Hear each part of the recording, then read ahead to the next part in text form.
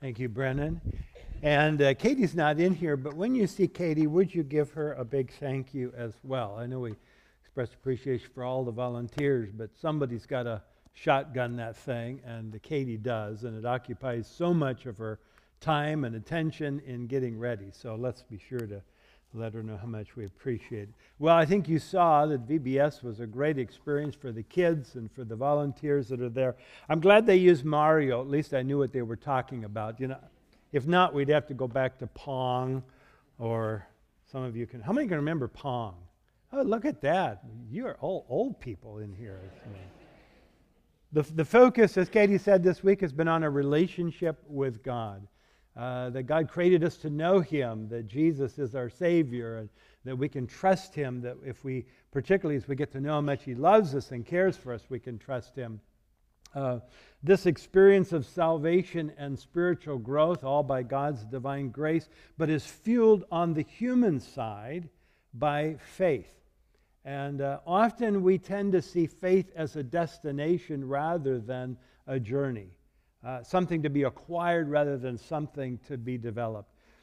But we need to remember that faith is not an endpoint, it's a highway, and as a highway, we know highways frequently cross rough terrain and difficult spaces. And so this morning we're going to look at a story from the Gospels that really is going to teach us about faith. And though our focus today is on a man by the name of Jairus, there's an interruption that happens in the middle of the story, and so we really need to see the story as a whole unit. The gospel writer Mark shares with us an experience in the life of two people, two very unlikely candidates for Jesus' attention, two people from contrasting sides of society. One is a woman who is an outcast within society. The other is a very prominent, well-heeled member of society. And when you examine the situations, in one sense, you're struck by how unalike they are. In a societal sense, they're at opposite ends of the spectrum. But when you watch as their stories unfold, you also discover how much they were alike. And what is it that these two had in common? What did they share? I would suggest two things. First of all, a need that neither they nor others could meet. And second, a faith, a belief that Jesus could do something about it. Now we're introduced to the beginning character in Mark's Gospel. If you have a Bible and want to turn to Mark 5, or grab a Bible in front of you, it's page 1069. Mark chapter 5. I'm going to start reading at verse 21. So if you just want to follow along, Mark 5, verse 21. When Jesus had crossed again in the boat to the other side, a great crowd gathered about him, and he was beside the sea. Then came one of the rulers of the synagogue, Jairus by name, and seeing him, he fell at his feet and implored him earnestly, saying, "My little daughter is at the point of death. Come lay your hands on her so that she may be made well and live." And he went with him. So if you read earlier in the gospel, you see that Jesus has been healing the sick. He's been teaching. He's been ministering to people's needs outside the city of Capernaum on the northwestern side of the Sea of Galilee. And his disciples, they set out across the sea to go to the other side when a strong windstorm suddenly falls upon them, strikes their boat, almost swamping them. And responding to the cry of the disciples who feared for their very survival, Jesus stood up and he rebuked the wind, and all was calm, exercising authority over the physical elements of nature. The disciples no longer feared the storm. They now feared the one who had the power to still the storm. Look at Jesus' comments back to them, back in chapter 4, verse 40. After he calmed the seas, Jesus said to them, "Why are you so afraid? Have you still no faith?" And they were filled with great fear and said to one another, "Who then is this that even the wind and the sea obey them?" So these are men who had left their vocations, that are following Jesus. These are men who had ringside seats at Jesus' teaching, at all of his miracles, all of his healings. And yet, Jesus said, "You have no faith." Well, they reached the other side of the sea, which was a Gentile region. And when their little group was accosted by a man who was possessed by a legion of demons, Jesus rebuked the demons, and they fled out of him. Well, that was too much for the people around there that they could handle, so they begged Jesus to leave, and he does. He was to go back to where he came from, so they all get back in the boat again, and they set off for the other side of the sea. As soon as they arrive at Capernaum, they're pressed about by this huge multitude, many of the same people who they'd left behind earlier. Luke, in his gospel account, says this, and as Jesus returned, the multitude welcomed him, for they had all been waiting for him. The next thing we see is this man Jairus, who, as Mark says, that he was a synagogue official. Literally, he was a ruler of the synagogue. He was a prominent citizen. He's a respected leader. He's probably wealthy. No doubt he's influential. His daughter, Luke says his only daughter, lay at the point of death. And yet, now get this, his wealth, his influence, his power that he had because of his position could neither buy nor could it gain his daughter's health. He was a man of need.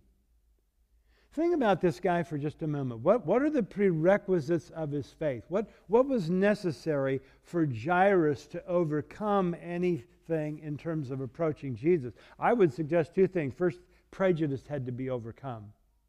In all likelihood, Jesus and Jairus have had contact in the synagogue in Capernaum.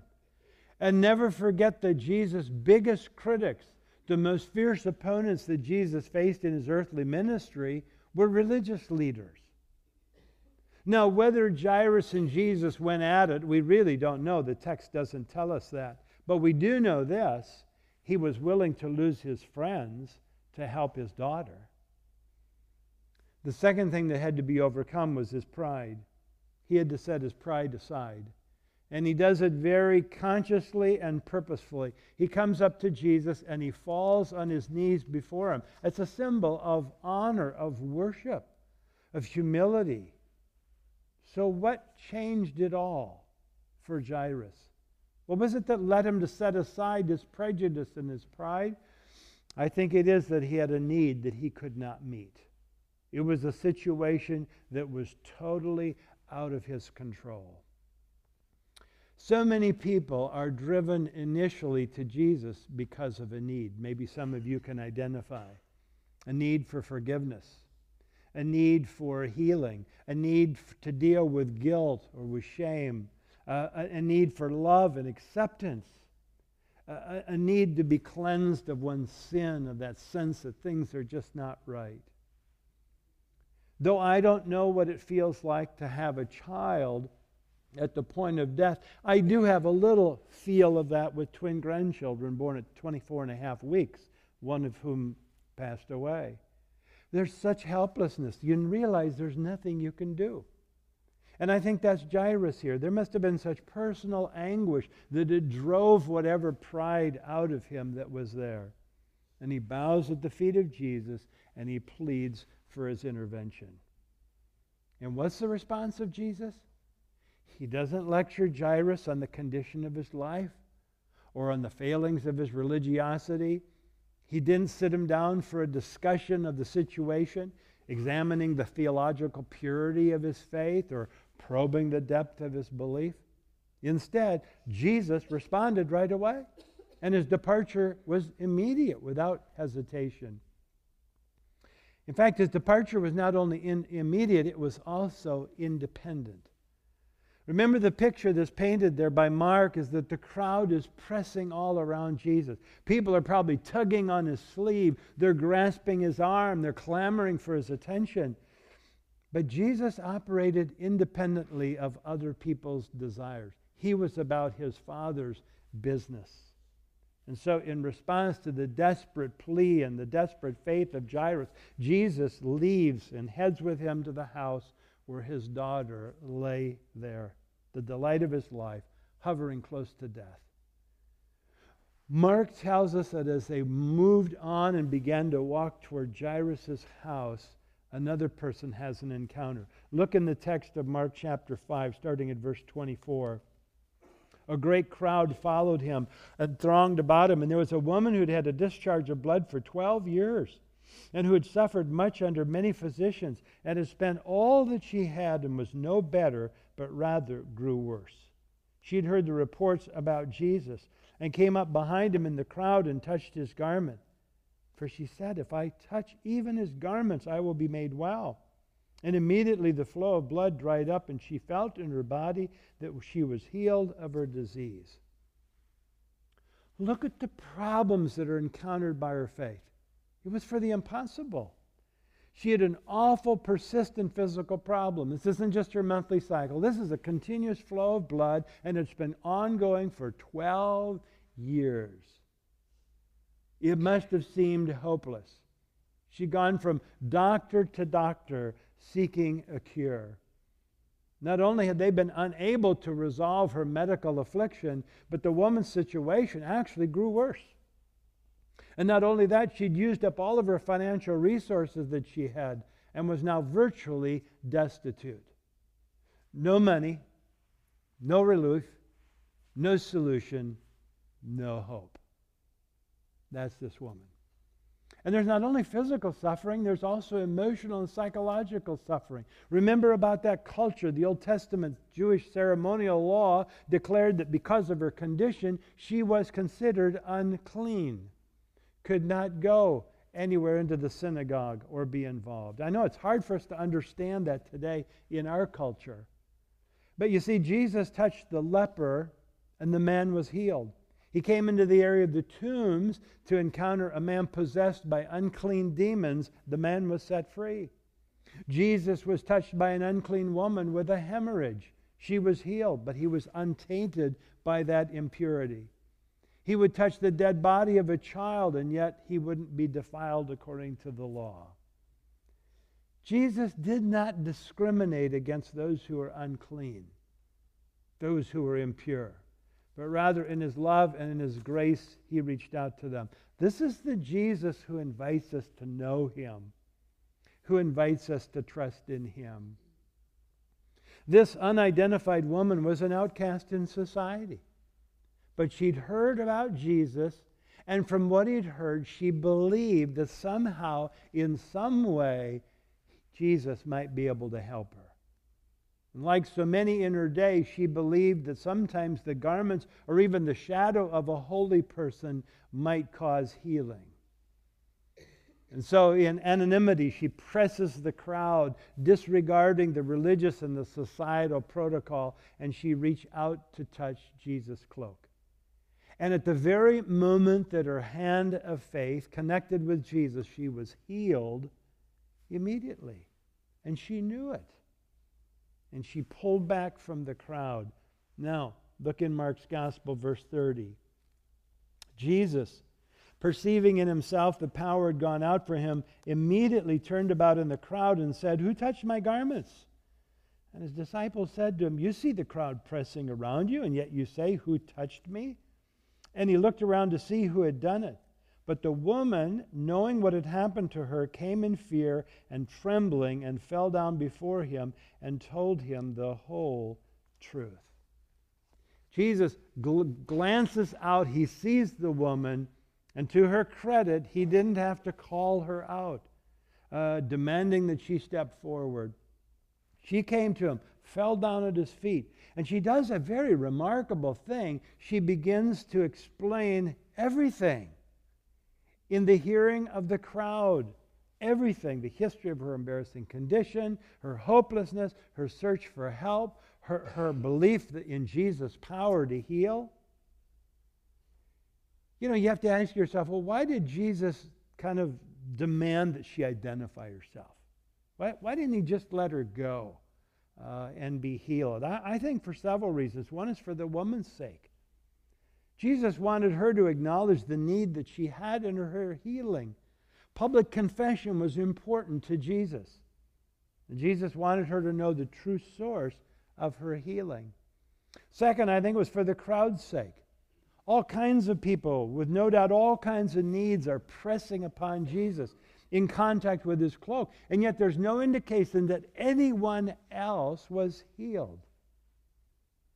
The early church leader Augustine said it well, flesh presses, faith touches.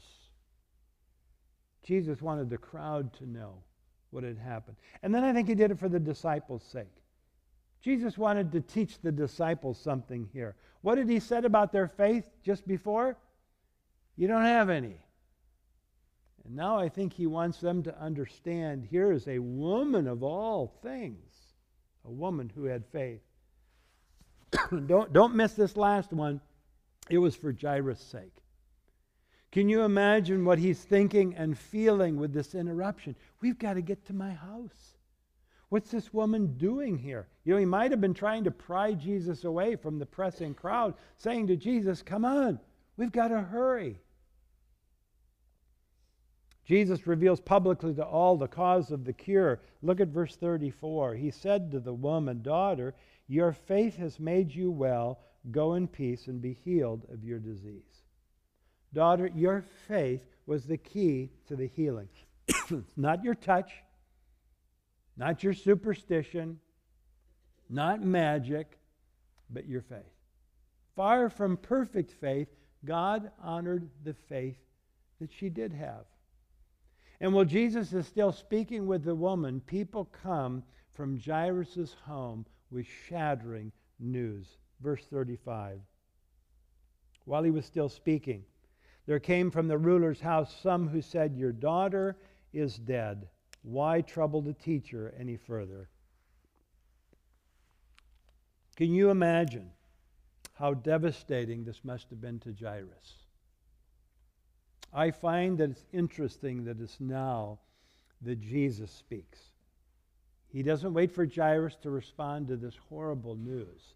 But instead, he says in verse 36, overhearing what they said, Jesus said to the ruler of the synagogue, do not fear, only believe.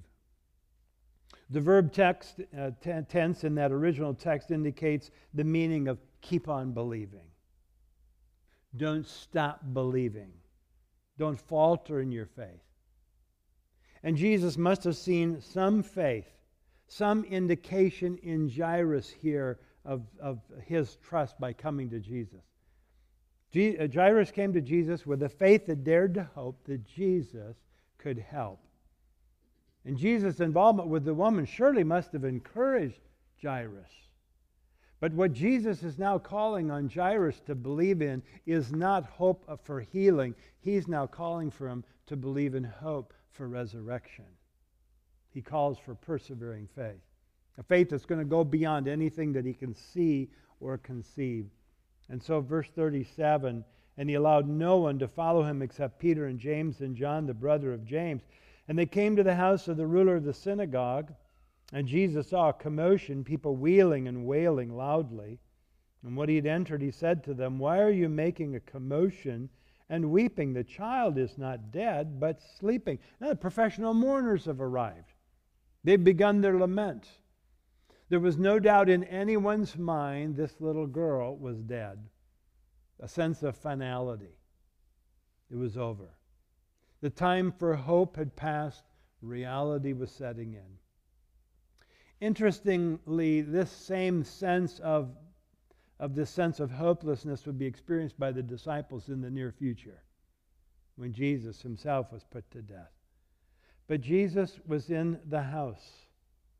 Jesus says the child is not dead, but sleeping. And they laughed at him, but he put them all outside, took the child's father and mother and those who were with him, and went in where the child was. Now remember that Mark's gospel is the Apostle Peter's account of his experiences with Jesus. And this incident had such an impact on him that he would even remember the words of Jesus spoken in Aramaic. Verse 41, taking her by the hand, he said to her, Talitha cumi, which means, little girl, I say to you, arise. And immediately the girl got up and began walking, for she was about 12 years of age. And they were immediately overcome with amazement. And he strictly charged them that no one should know this, and told them to give her something to eat. What a contrast between all of the commotion and the hopelessness of these mourners and the absolute power and authority of Jesus. Once again, don't miss the teaching moment that this is for the disciples. Jesus is pointing them to the future of a power that can even raise him from the dead. Two people, two needs, a similar faith born out of a sense of hopelessness, and only Jesus could help. Only his amazing power would suffice. What's the point? What should you leave with this morning? Is it that if you have enough faith that God's going to heal you, or any of your loved ones, he's going to raise those who are dead? Let me suggest some things to you. First of all, God cares. Jesus owed those two folks absolutely nothing. There was nothing about them that required or demanded his attention or help. It was all the sovereign grace of God. And you need to know, and this is what's been told and communicated with the children during VBS, God really cares. God cares about you today. He not only knows your life situation intimately, he really cares about it. The second thing is that Jesus responds to faith, though imperfect it might be.